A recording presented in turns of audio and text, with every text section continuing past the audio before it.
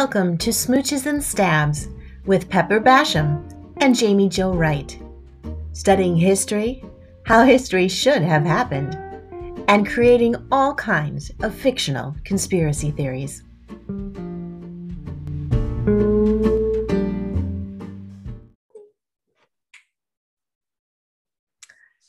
Hey everyone, and welcome to Smooches and Stabs. We've got a doozy of a story today.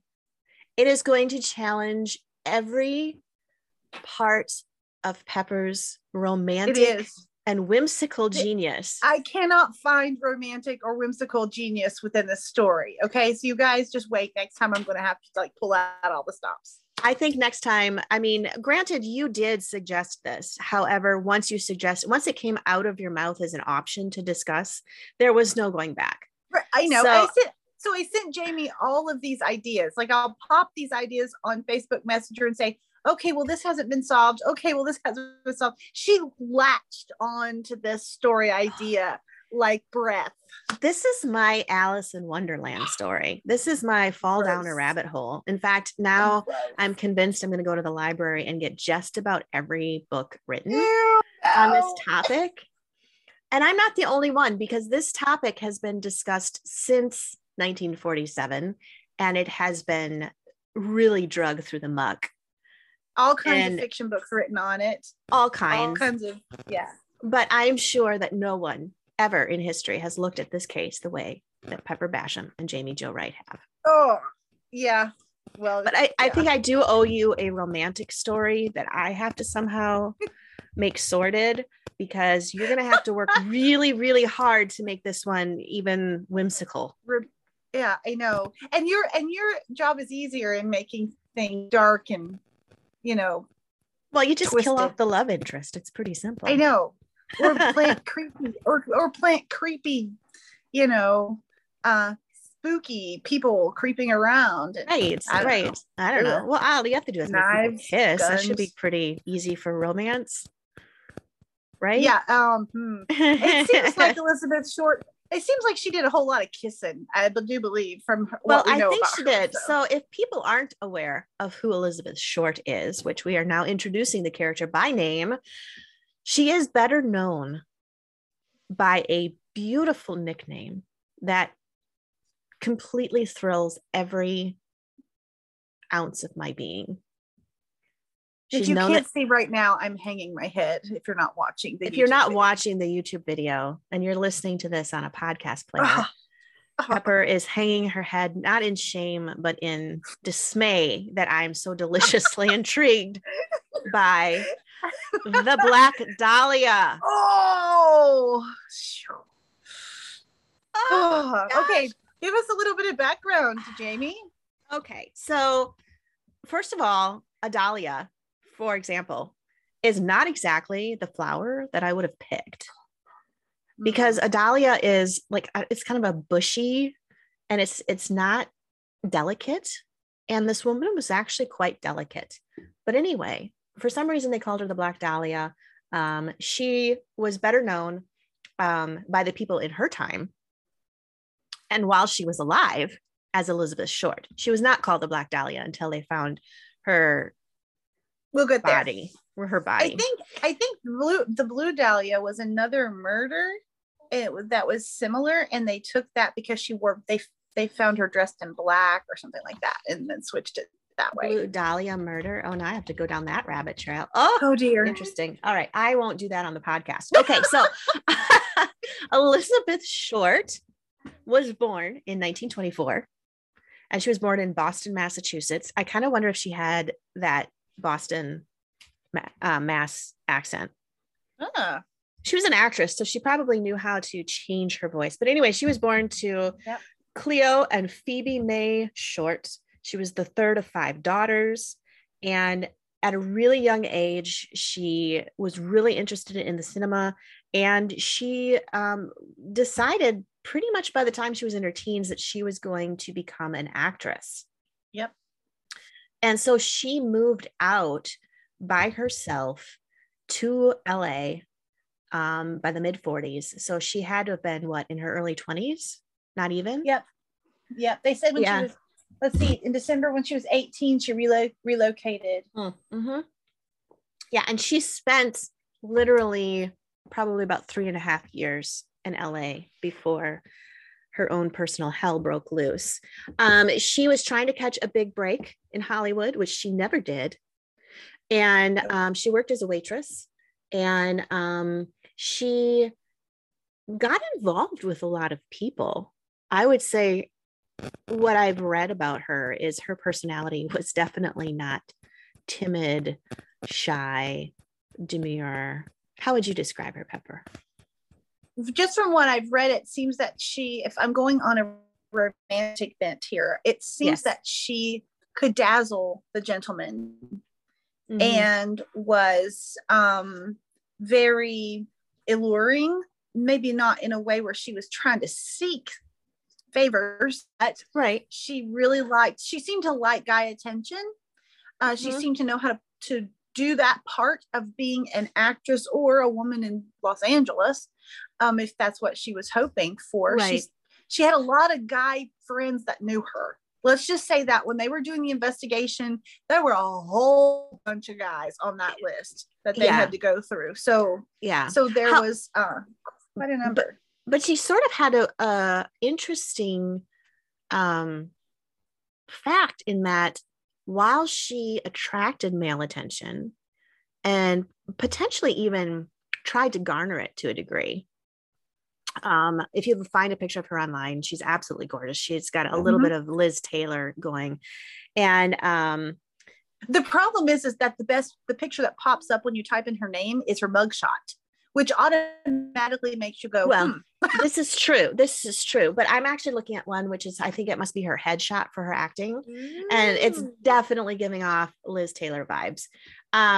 But so this reputation with the men only went so far because she really wasn't a loose woman, as they might have called her at the time. She had her moral standards, and she would flirt to a point.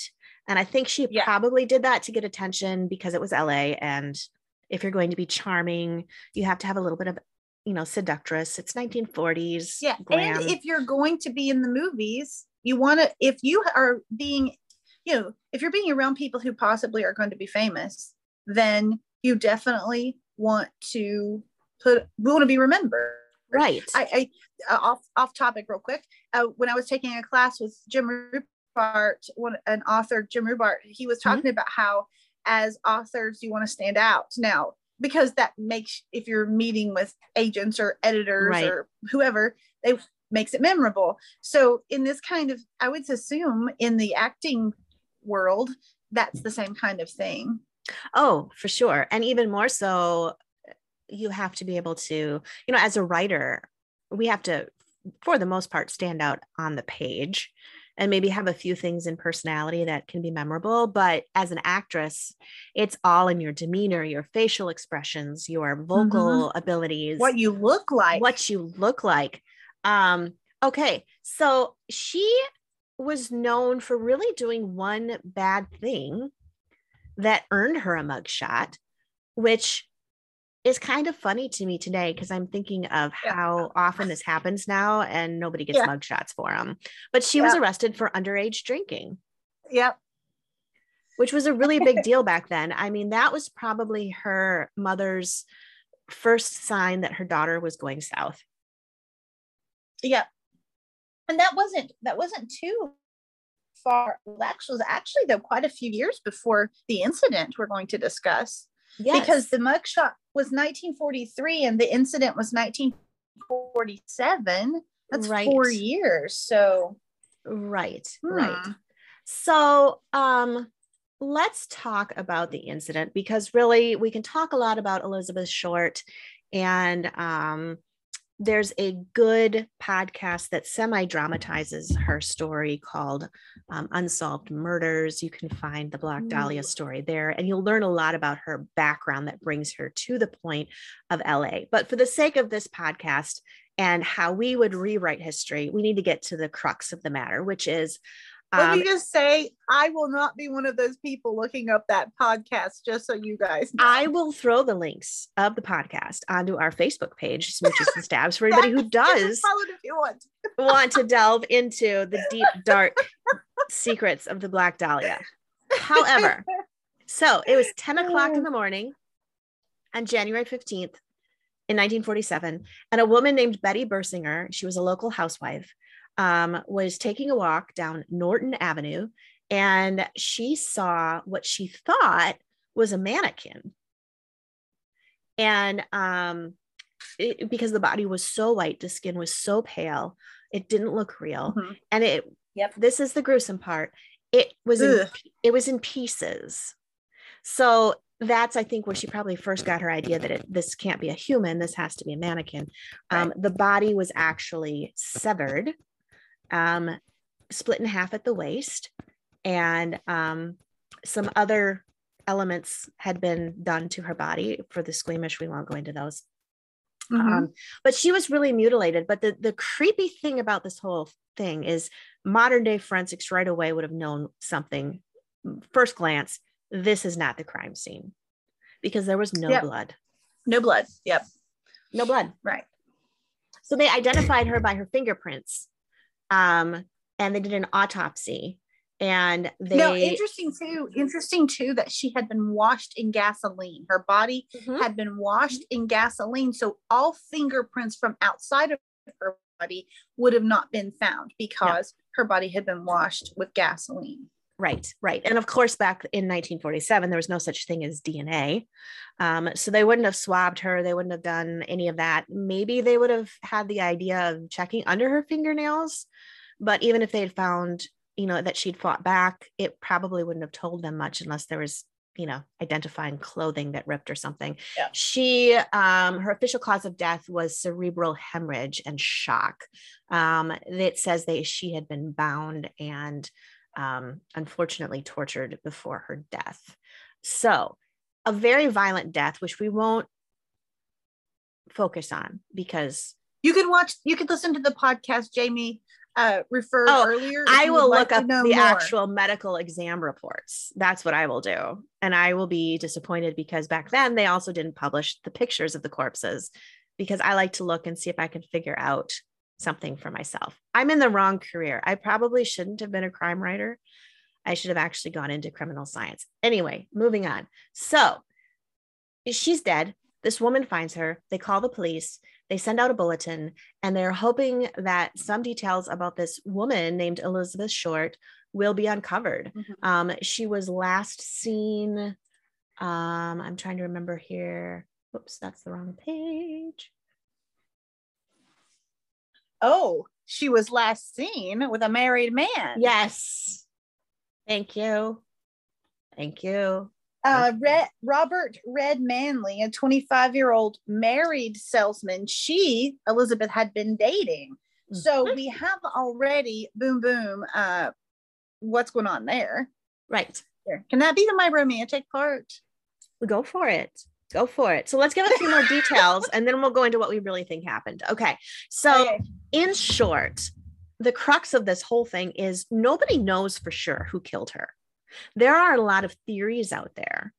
There were even people who stepped forward and confessed for whatever reason.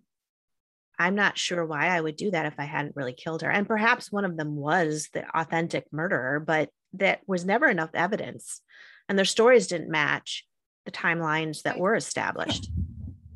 And the curious thing are the letters that came after her death. There was somebody who posted, they would cut out letters to make the message, and they sent it into the police department and said, I'm the murderer.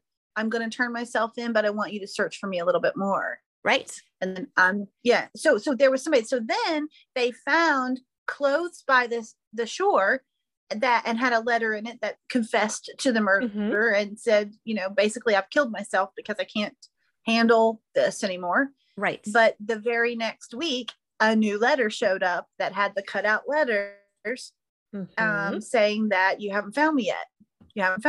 Right. I'm waiting for you to find me. So what is there was lots of taunting. There was a little bit of almost the what's the killer's name? Zodiac? No. Thanks. Yes, the Zodiac killer who would taunt the police, Okay. but also the BTK killer wrote like riddles, basically. It must be a serial killer thing. Anyway, but stop right there. You okay. just said it must be a serial killer thing. Boom, boom. This is just one murder, Jamie. What are you talking about? Maybe. Or could there be more to the story? See, I'm thinking a lot of thoughts right now. I've been on the FBI website, which I will also link to our Smooches and Stabs page, because you can actually go on and read actual documents from 1947. And it is a rabbit hole, and I'm falling into it. And I probably will not come out for a couple of years, but you guys can see a book in your future. Just saying. There is so much information, and there's also the original news article from the Daily Police Bulletin. Who knew back then that they issued daily police bulletins? First of all, wow, I want them. Can we bring that back? Okay. Wanted information on Elizabeth Short between the dates of January 9th and 15th, 1947. So they were trying to piece together what her life was during that time, because she had last been seen with a married man, and there were a bunch of men associated with her, although she was also, again, not known for loose living. And she had only been dead about 10 hours when her body was found. So she hadn't died the 9th or 10th or 11th. So it had to have been either the night of the 14th. It had to have been the night of the 14th. So where was she and what was happening between January 9th and January 14th? Right. And so this is the last. Okay. So in the police bulletin, I am going to read this because I think this will inspire our creative juices. Just sounds so wrong when you're talking I know about it murder. Does. Our creative genius. Okay. Yeah. They give a description of her, which I find interesting when I know some of the details of her, because really she was not a large woman. So she probably would have been fairly easy to subdue. She was 22 years old. She was 5'6", and she was only 118 pounds. So she was very small boned. She had black hair, green eyes. They describe her as very attractive. Interestingly, they note she had bad lower teeth. And then her fingernails were chewed to the quick. Which I find interesting only because if you go with the theory that she was held for a few days before she was killed, my question is, what were her fingernails like before? Was she do we have any pictures? Did she have a bad habit of chewing her fingernails? Right. I have a bad habit of that. But if she's looking at glam in Hollywood, you'd think she'd have finely manicured hands, especially being a waitress. So it makes you wonder if she chewed her fingernails to the quick in the last 2 or 3 days of her life while she's wondering if she's going to live. So question then would be, can you make your bottom teeth bad from chewing your fingernails for a short period of time? Because I know you can from chewing your fingernails for a long period of time, but can you do the same thing from a short period of time? I don't know. And they don't explain what they mean by bad lower teeth, because part of me is wondering, like, was she punched in the face or something? Were they crooked? She was last seen on January 9th when she got out of a car at the Biltmore Hotel. At that time, this is so glam. I love it. Sorry. And then she's walking to her death. It's like Humphrey Bogart all over this. She was wearing a black suit, no collar on coat, probably cardigan style, a white fluffy blouse, black suede high-heeled shoes, nylon stockings, white gloves. The elegance. Full-length beige coat, carried a black plastic handbag, 12 by 8 inches, in which she had a black address book. She readily makes friends with both sexes and frequented cocktail bars and night spots. On leaving the car. Yeah. Go ahead. I'm sorry. Go ahead. On leaving the car, she went into the lobby of the Biltmore and was last seen there. And so she was on her way to meet her sister, right? Mm-hmm. Who was visiting from Boston. Did she ever meet her sister? I don't believe she did. It doesn't say anything that I've been able to find that the last thing that they asked it doesn't say anything about having met her sister. The last time she was seen was on the phone in the Biltmore Hotel's lobby.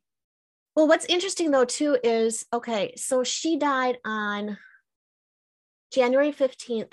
So about 9 days later, the Los Angeles Examiner was sent a suspicious manila envelope. Okay. And this is the one that I think might have some credibility to her case, because there was a lot of stuff that came through. But this one used cutout words from the newspaper that says, here's Dahlia's belongings. And inside was her birth certificate, business cards, photographs, names written on pieces of paper, and an address book. And all of the contents had been cleaned with gasoline, which is exactly what had been happened to her body. And so the authorities believed it probably was from her killer. The other thing that came out of the autopsy was the way her body was dismembered and so clean. They believed that whoever did it had probably medical experience. Yeah, because the cut was at such a place on her spine that it could make it through the spine easily. Which isn't also that her body was drained of blood was the Right. other thing. Now, of course, she could have bled out wherever they had her. So that's still a lot of blood to bleed out. Yeah. Granted, So- if the corpse is severed in half, you probably bleed pretty quickly. yeah, probably. But, you know, it's just interesting to me all the way around. Okay. So the only other thing I'll mention is this little detail, and then we can start really, really thinking about it. But in 2003, okay, this is where it gets Lots interesting. of years later. Yeah. Lots of years later, in 2003, an LA homicide detective Yep. named Steve Hodel, if I'm pronouncing that right, found several pictures of the Black Dahlia. Now, get this. It's so funny to me that he happens to be a homicide detective. And then he finds pictures of Elizabeth Short among papers left by his late father, George, who was a former surgeon. Yes. And on Yes. further investigation, I'm reading this off of IMDb if anybody wants to know. On further investigation, Steve discovered that his father had also been a prime suspect in her murder. And obviously hadn't gone around telling his son about that. And then his son goes to become a homicide detective. Can you imagine? Can you imagine if George really was the killer? And you find that out about your dad? Right. And it did come to light. This is where Elizabeth Short begins to shed her innocent persona. Okay. It did come to light that he was a surgeon, George Hodel, and he had been carrying on with an affair with her. So they did know each other. And after the police questioned him, he actually moved to the Philippines and he never came back. And he didn't live in the States very often. Right. But now his own son, homicide detective, believes his father was actually a serial killer, dun, dun, dun, who murdered at least a dozen women, including her, and then fled the country because he was tipped off that he was a suspect in her murder by corrupt police with whom he was running an illegal abortion practice. Can we get any more conspiracy? I mean, we haven't even started. You don't have to make stuff up for this. No, we're just literally talking. This is facts. even made up. No, right. You're reading the facts. Yes. Right. Exactly. And, you know, really, there's all kinds of funny things too. Somebody suggested that Orson Welles was the killer, the filmmaker. Actually, I get on to that. I'm not sure how that one Time traveling goes. Orson Welles. But the last detail that to me is perhaps the epitome of the depravity of man is to monopolize on her death. The Biltmore Hotel added a cocktail to its menu that they titled the Black Dahlia. Not classy. I'm sorry. No, and I think if you guys listen to the podcast or do more research on your own about this, you'll find so many horribly corrupt things that human nature. I mean, the newspaper people called the mom and they just strung her on, and it was awful to get information from the mom. there was missing there were fingerprints that had been tampered with that never made it to the police department so that they could be reviewed. There were lots of really weird things that make you think I think there was more than one person involved in this. And there might have been one killer, but definitely assisted in a cover-up. Well, okay, if she was on her way to meet her sister and her sister never let anybody know she never showed up, I'm wondering if her sister's involved. Okay, so here's where your and my roles become concerning, because you're getting very devious, and my thought just went to a love triangle. We are rubbing off on each other. Well, actually, I was thinking of a love triangle too.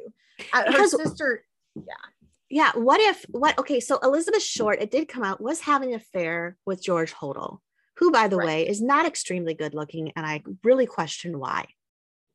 Yes, but whatever. Agreed.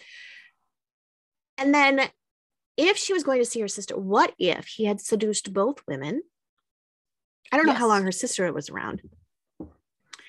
And what if he actually fell in love, like had some sort of psychopathic ability to feel something for the sister, preferred her maybe, and Elizabeth got in the way? Yes. Or he had felt something for Elizabeth, and the sister got angry enough to threaten him, and they made a pact to do the deed together. But see, here's something that I'm thinking of. This is the one thing that doesn't line up for me. If you're a surgeon and you take care of a body using knives, then you want to clean the body. Why gasoline? Was that like something that would have been, you could buy in large quantity? I mean, doing alcohol would have been really hard to use in large quantity to clean a whole body. It would, but you would think he would have access to a lot of different types of chemicals that would be more medically inclined. Gasoline would be less suspicious.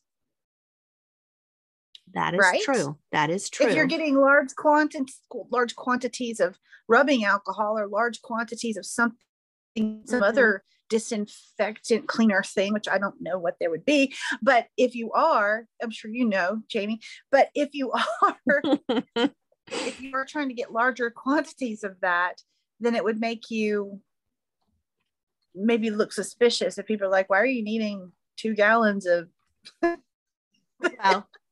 alcohol? That is true. That is true. Where was the sister? Confession momentarily, side note, I did just Google gasoline cleaning dead bodies. Yes, awesome. And what did you find? I'm looking, so keep talking. What about the sister? Okay. I'm curious. I mean, there's nothing in any of the information I was able to locate, and you have the documents up there, so you may know better. There's nothing in the information about what happened to the sister. Nothing about her ever telling anybody her sister didn't show up to meet her, which to me seems super odd since her sister's visiting from Boston. So you would think that if you were going to be visiting from that far away and your sister didn't show up to meet you, then somebody's going to say something about that. And she never showed up to meet her sister. Yeah. Right there was the red flag for me that made me wonder, okay, is sister somehow involved? Is she involved with what's his name again? George Hodel. George Hodel, is she involved with him? What's even going on with the 25-year-old guy who was married that she came back with a few days before? What happened with him? There's so many questions. In fact, maybe they're Spaniards.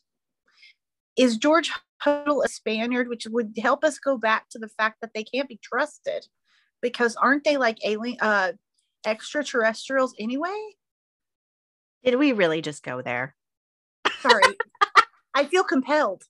We have to bring in the extraterrestrials, but here's an interesting thought. Sorry, I was Googling, and remember how we mentioned serial killer and the killer wrote in giving the information and kind of act like the Zodiac killer? Guess what I just found? Mm-hmm. What? Steve, Mr. Homicide Detective, son of said George Hodel also believes his father is the Zodiac killer. Okay. Mm-hmm. So what would be really interesting would be to go to medical and police records in the Philippines to see if there aren't similar female pieces murders. It really would be interesting, but the Zodiac killer, I mean, his were not terribly much of a stretch from what he did to the Black Dahlia. And Hodel, Stephen Hodel, the son, says he wanted to follow the evidence and kind of disprove his father. And instead he found a lot of, in his words, damning evidence. He thinks his dad brutally murdered and mutilated Elizabeth Short on January 15th, and then drove 6 miles to the vacant lot where Short's body was discovered. His father had a house called the Franklin House. And he thinks that's why he did the murder, was because his mother and brothers were gone at the time. And so he had the house to himself. And but also, wasn't there a room in a hotel close to the vacant lot that was discovered to have been blood was everywhere the next morning, and they don't know the guy that checked into the room wasn't the same name. They couldn't find the name of the guy. They couldn't find the guy who checked into the room. Yeah, there's all kinds of weird details. And really, when you look at this mystery, it gets deeper and deeper and more.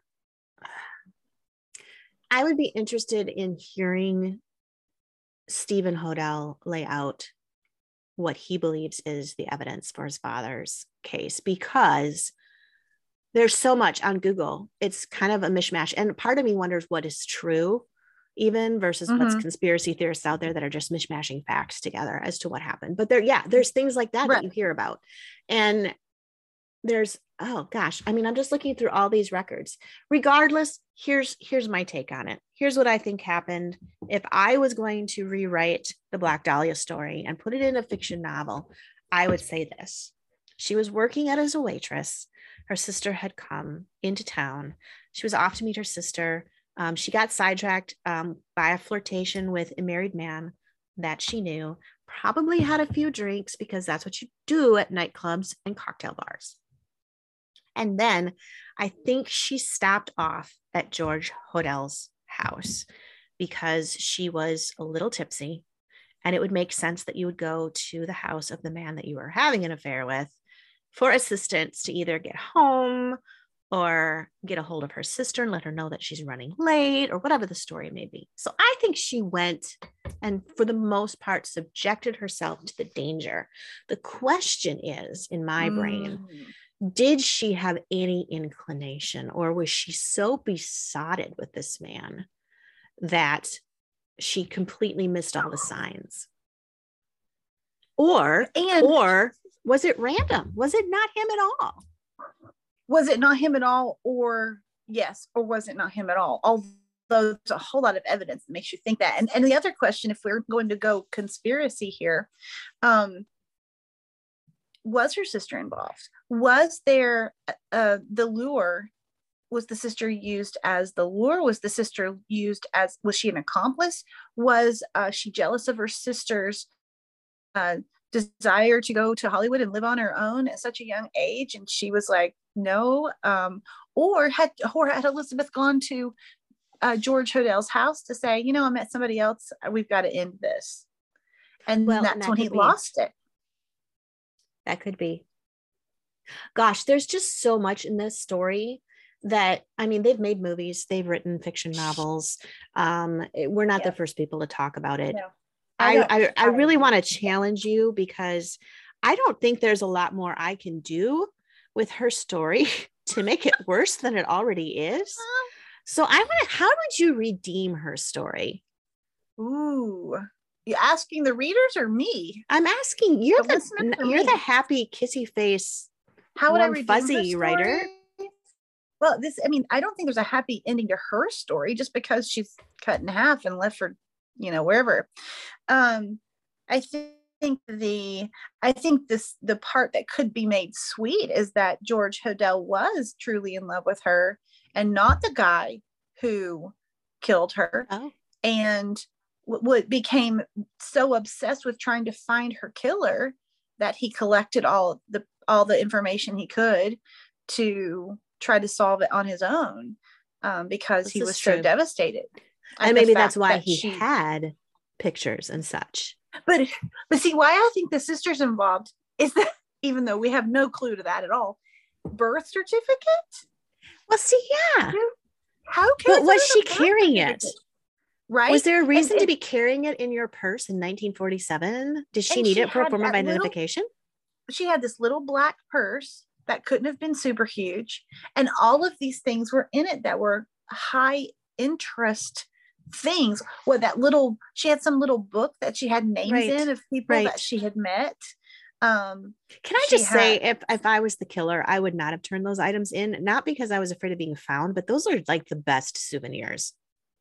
Well, I wouldn't know because I have no imagination to kill people. Oh, that's not true. I do write deaths, but not like you do. And so, but if you're all for, I'll try to find you a book that's similar and send it to you for fun. Oh, that would be great.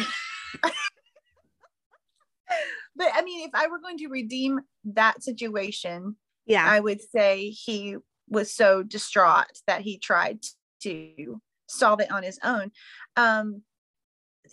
All things point to somebody who was very twisted, who, if any of the notes that were sent were valid from the killer, except that first one that had all the identification stuff in it, which feels pretty valid. Right. This was not a first-time murderer. No. You don't do stuff like that. It wasn't. It was somebody who had very meticulously planned what they were going to do and how it was going to happen, for it still to be such a mystery. And so that would be my redeeming part. My redeeming part would be that he was so distraught that he began looking for ways to solve it on his own, even though he was a part of a corrupt police department, friends with the corrupt policeman. Well, yes. And the whole idea. Okay, here's my other question. What if her reason for going to George Hodel, and if he was the killer, let's go with the fact that he's the killer, she was having an affair with him, and he was also involved in an illegal underground abortion ring.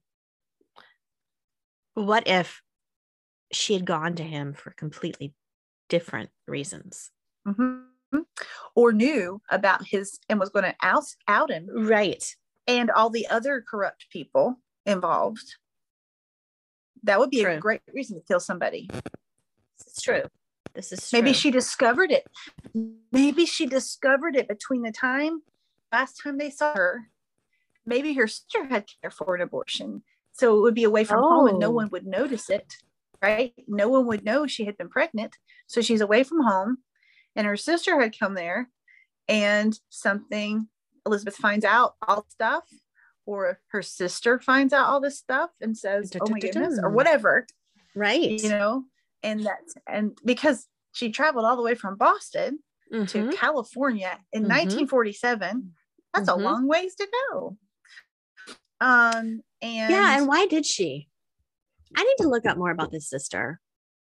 I'm getting curious about her myself. I think we're getting curious about her. The other thing I am going to mention, to throw a wrench into all of this, is another suspect who a lot of cops thought was at the very least an accomplice, was a man by the name of Leslie Dillon. Leslie Dillon. He was a bellhop. He was a writer, and he was a mortician's assistant. And he knew a lot of details about Short's murder when blood draining. Yep. When the police called him in for questioning, he knew a lot of details, and he was let go thanks to a dirty cop. Oh, See, that's why I am still convinced it was more than one person involved in this. Well, and according to this article that I'm looking at, you are not alone. But okay, but it would make sense then if we have corrupt cops, we have illegal abortion, whatever. What is it called? Illegal abortion ring. franchise ring, Sure. and then we have a former surgeon or current surgeon at the time. We have all these things happening. I mean, it's perfect. It sets up perfectly for it to be more than one person, so everything can be covered up so well. Right. That's why it's still a mystery today. Or we could go back to our original season 1, episode 1 theory. Edgar Allan Poe time traveled. We could go back to there. Because I mean, he was Jack the Ripper. He might as well be Black Dahlia's killer. I know, right? And popped in, but why her? Why not her? I guess. Well, you know, Jane had kind of given him the lurch back in 18. Now, let me just say though, that Jack the Ripper, who was also Edgar Allan Poe, only went after prostitutes, and Elizabeth was not one of those. But she was having an affair. She was, and if he had time hopped and saw her dressed in her little black stuff, he might have thought she was a loose woman. And she acted like one. Remember, we talked about that. She sort of acted flirty, even though she wasn't known for sleeping around. And even though she was dating a married man, both of them were married. Right. Men. It's George so weird to me. Like, she's marked as an innocent, really. When you read about her, she's really given this innocent persona. And for the most part, she kind of is, outside of the fact that she was a tease. Yeah. And sleeping with guys who were married. Was she sleeping with him? The married man? Well, George was married. Was he? You said he had a house. Yeah, you know, see, I'm getting everybody confused now. Well, George his brothers lived there. George was married, and so was the guy. The last guy she was with was a married man, but it doesn't say, I mean, it didn't say they slept together, but can I just say she had traveled with him to another city and stayed with him. So there would be questions about whether there was something more physical involved than just a travel buddy. Yeah. Oh my gosh. George Hodel scored higher on an IQ test than Albert Einstein.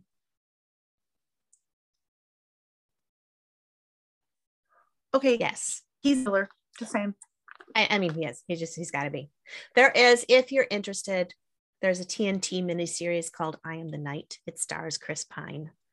I have yet to watch it, but I think it's moving up on my to be watched list.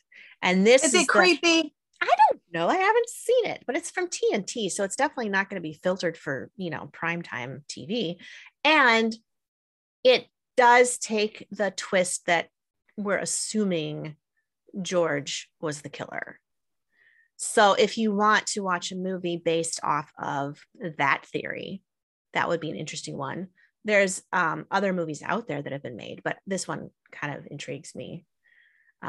You're right, Pepper. There's not a lot we can do to redeem this story, unfortunately, as we come to the end of our podcast. But I found a good story to end with. Okay. Take us out with joy. A good historical fact. What is a good historical fact?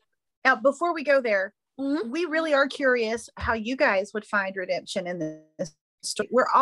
I'm all for happy endings. Please redeem the story somehow, because it's not one of those that is easy to redeem. And so we want to hear from you. Only give good ones. Only do happy endings. Unless you really want to impress Jamie. If you want to impress Jamie, go down the dark hole. Hey, can we just put it out there that the killer has done all that needs to be done to, quote, impress me, unquote. That IQ test thing. Woo. Right. Woo. Right. Okay. I'm going to have help here with pronouncing names. One of our listeners shared this story on a private message, Smooches and Stabs, to tell us this historical fact. Yes. The true Beauty and the Beast story. Aha. There was a boy. Yes, there was a boy named Petrus Gonsalves, and he never wanted to be called a beast, but he had that strange disorder where hair grows all over your body.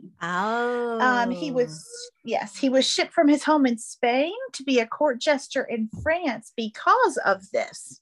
So he got France, was considered a monster, so they made him into a jester so it wouldn't be so bad.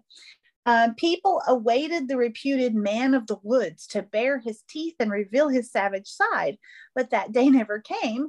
Gonsalves, even killed temperament, persisted. So he was this good guy. So he wasn't beastly in behavior, only in fur coverage. Mm-hmm. Today we know that this man was no beast. He was just a kid who had hypertrichosis, which is a disease that results in hair growing all over a person's body. Now, at the time this happened, he, let me see, I'm trying to find the part where he meets, his love interest, and they get married and they have all these kids. Well, that's a hairy situation. So the king of Spain, no, he was sent to France, wasn't he? The king of France, King Henry II's wife, Catherine how do you say her name? Medici.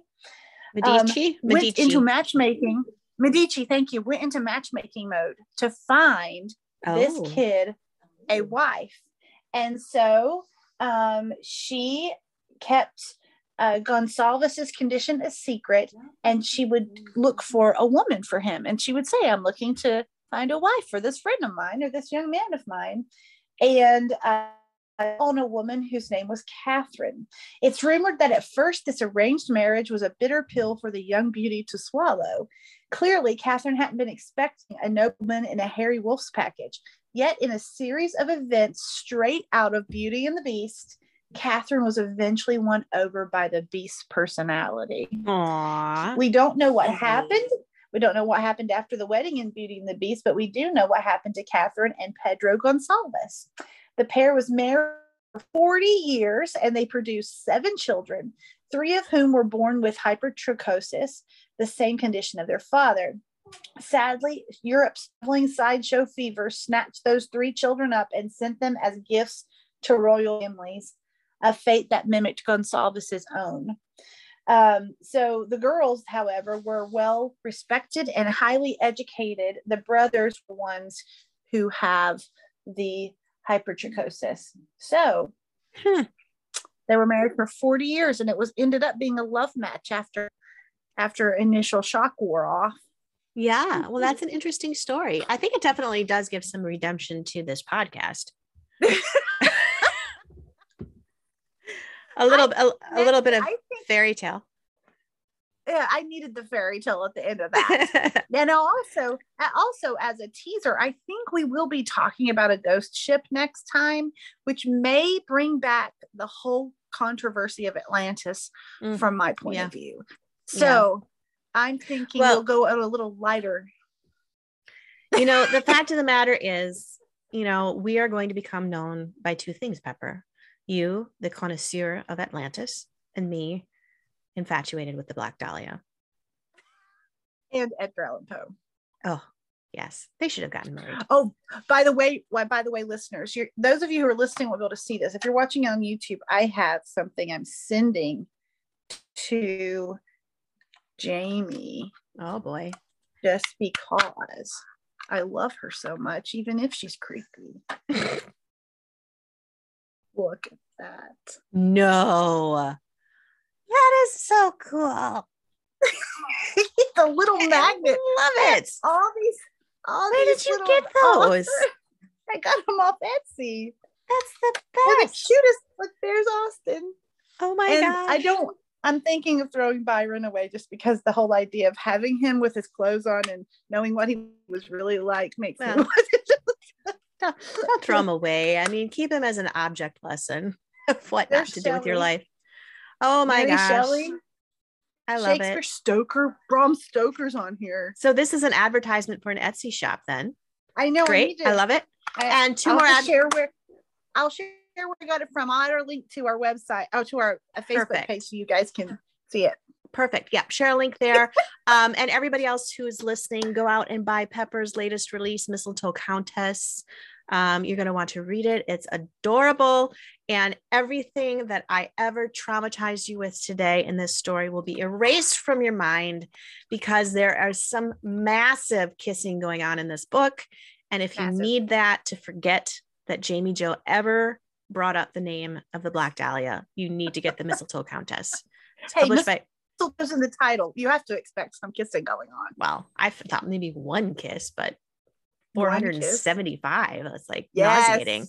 Yeah, I'm learning all sorts of new things about the art of kissing in books. Ooh. I might have to work a kiss in one of mine right before they die or something. So you guys would appreciate this too. Speaking of the difference between me and Jamie, and how sometimes I think we're influencing each other in maybe good ways. Maybe. We did a text exchange yesterday, and I told her I was getting ready to go kill somebody. And she was like, awesome. I was so proud of you. I was so proud. So next time my husband gets home and I'm going to greet him with a welcome home kiss, I'm going to text you and say, I'm getting about ready to kiss somebody. And then you can do that. I'm going to kill somebody texts, and I'll do that. I'm going to kiss somebody. That's just weird. That's right. I'm done. That's weird. Okay. That's just weird. All right. Well, everybody, thank you for joining us with this episode of Smooches and Stabs with Pepper Basham and Jamie Jo Wright. Go out and pick up a copy of Mistletoe Countess by Pepper Basham, and dive into the mystery of the Black Dahlia if you dare.